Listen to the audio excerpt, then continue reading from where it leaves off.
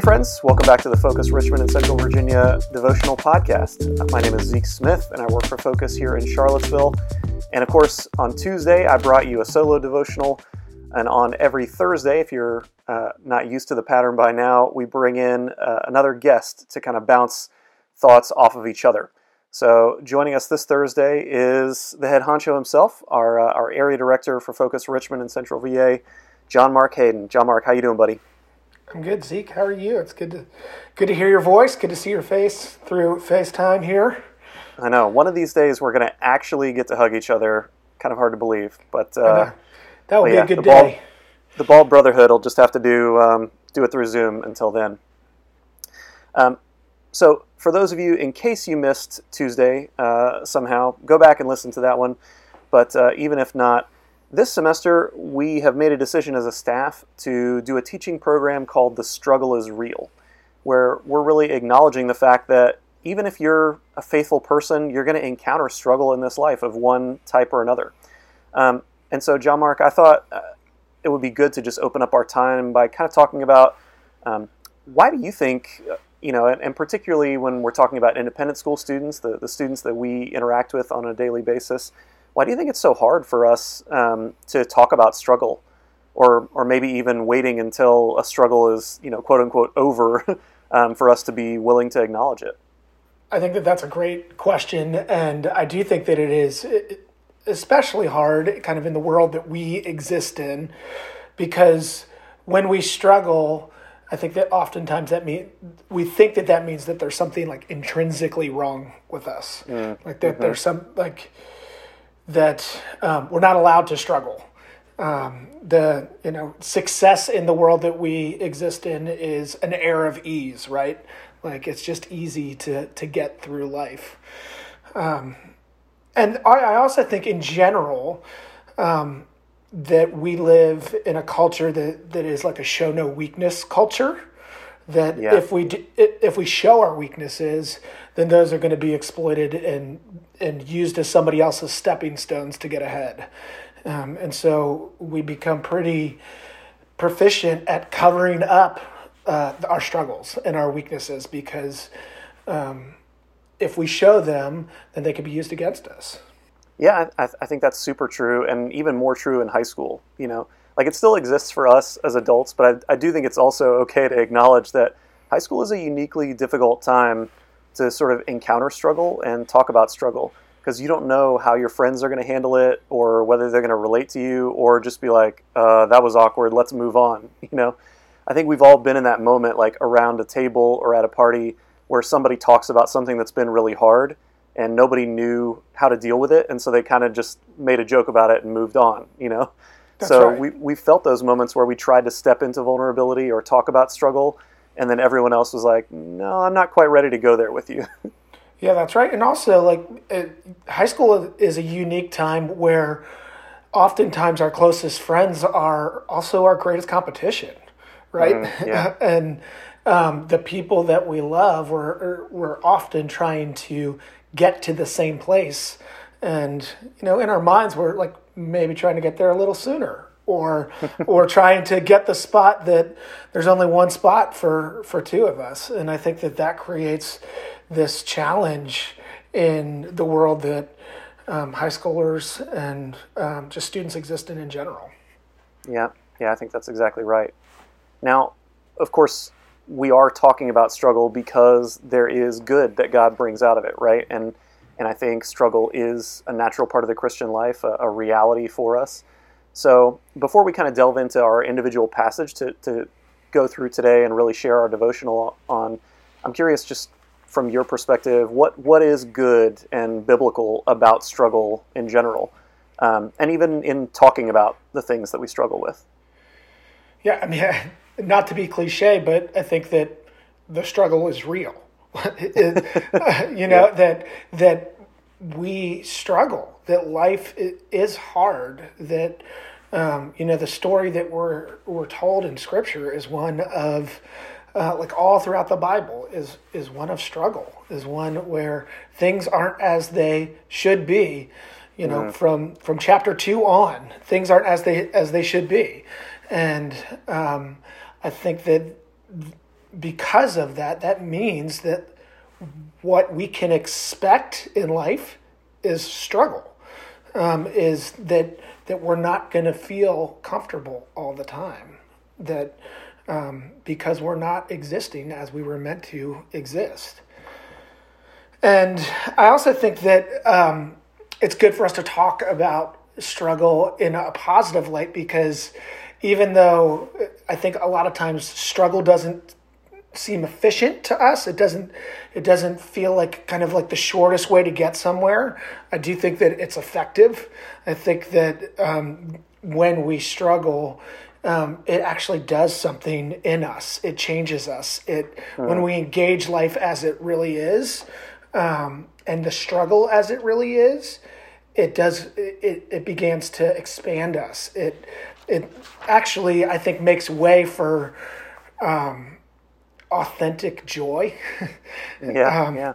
Because I think a lot of times we want to experience joy, like at the core of who we are. What we long for is to experience joy.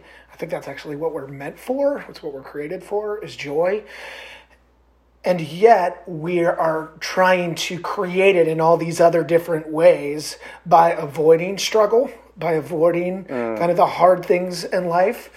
But I actually think it's by going through the way things as they really are that then we begin to experience a joy that's authentic, that's real, that's rooted in reality, and not just something made up in our minds or something that we're trying to convince ourselves of or others of.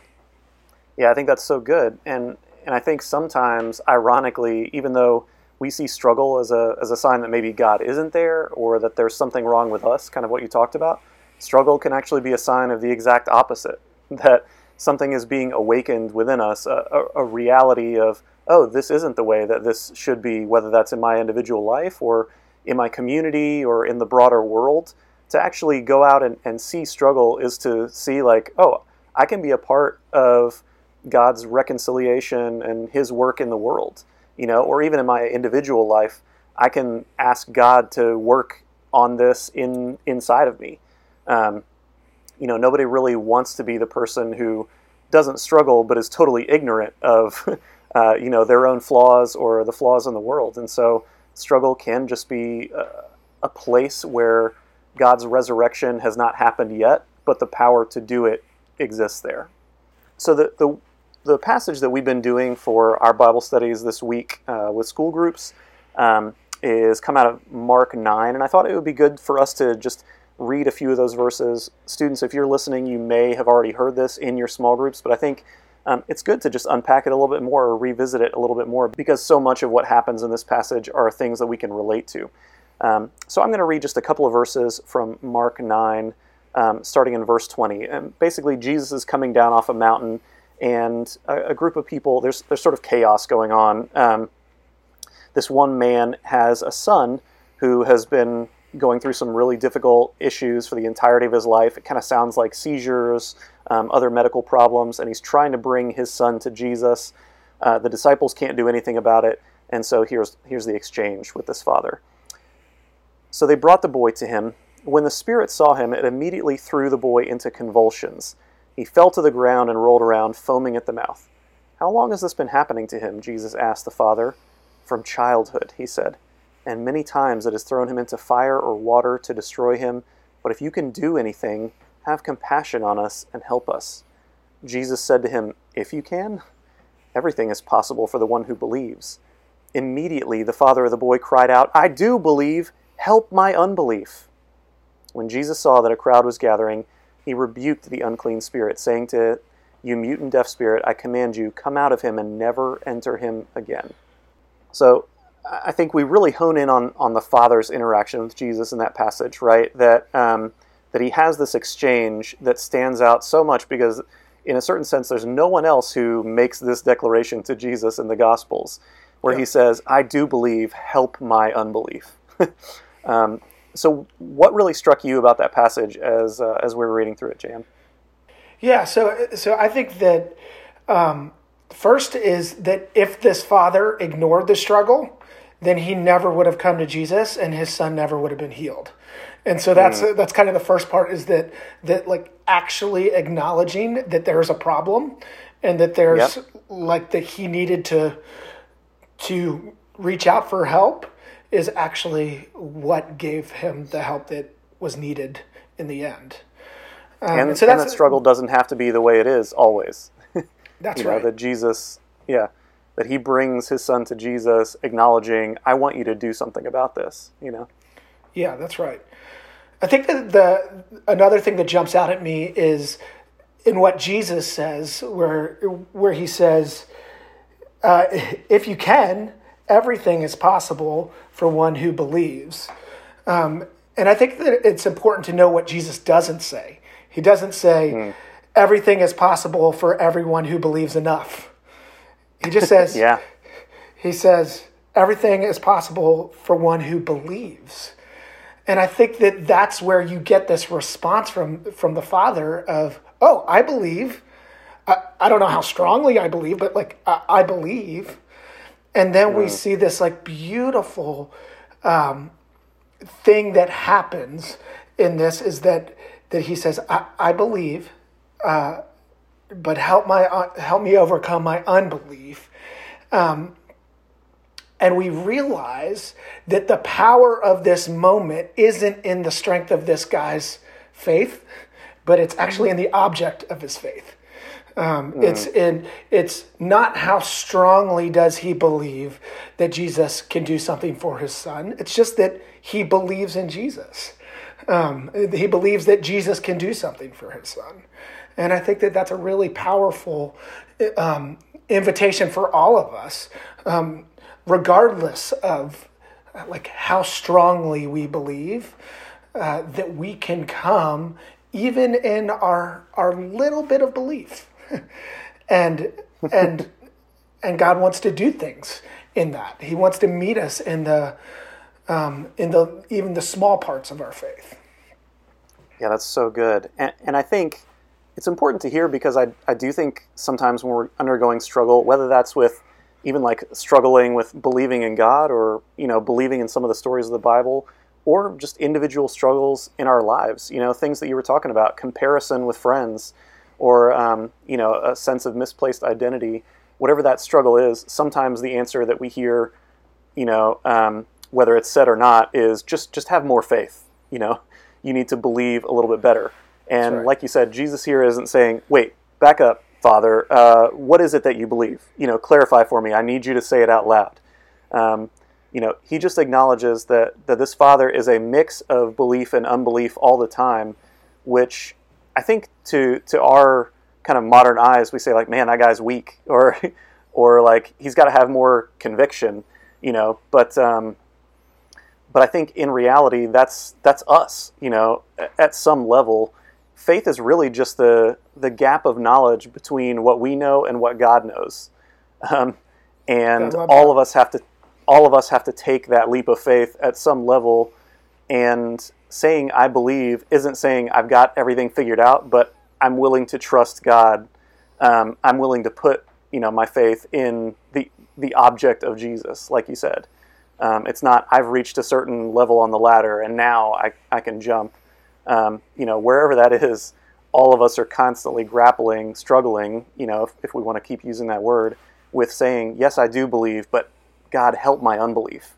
And the fact that that's a prayer that Jesus acts on, that he doesn't correct the guy again. He says, okay, you've understood and you've looked to me for help. Yeah. It's like the invitation in this passage is to struggle with God rather than to struggle without God. And that he says, come as you are, come with your doubts, but struggle. It's okay to struggle with me, but if you struggle without me, it's a totally different story. Yeah, exactly. Don't try to struggle in private and work things out and then come to me.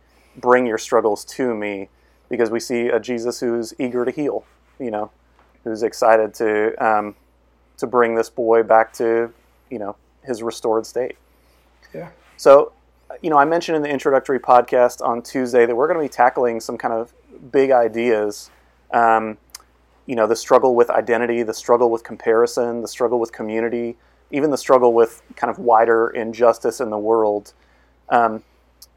Whether it be related to this individual passage or just with struggle in general, John Mark, for you, what do you want students to really remember as we go through this series?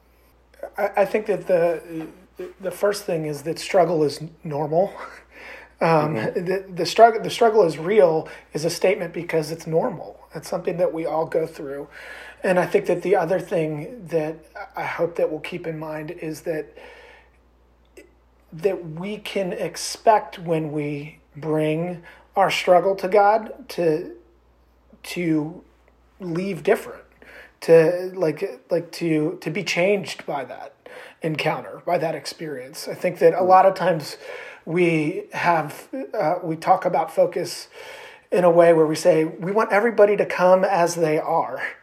And I think that that's a really good thing. That's really true. We want to come with our struggles exactly as we are, but we also want people to feel like when they come as they are, that they will leave changed because of what they've encountered. And so I do think that the way that we struggle is important. And struggling with God is actually something that has the power to change us and transform our lives. Yeah, and that doesn't always happen immediately, right? Sometimes that's right. The work of a year or the work of a lifetime.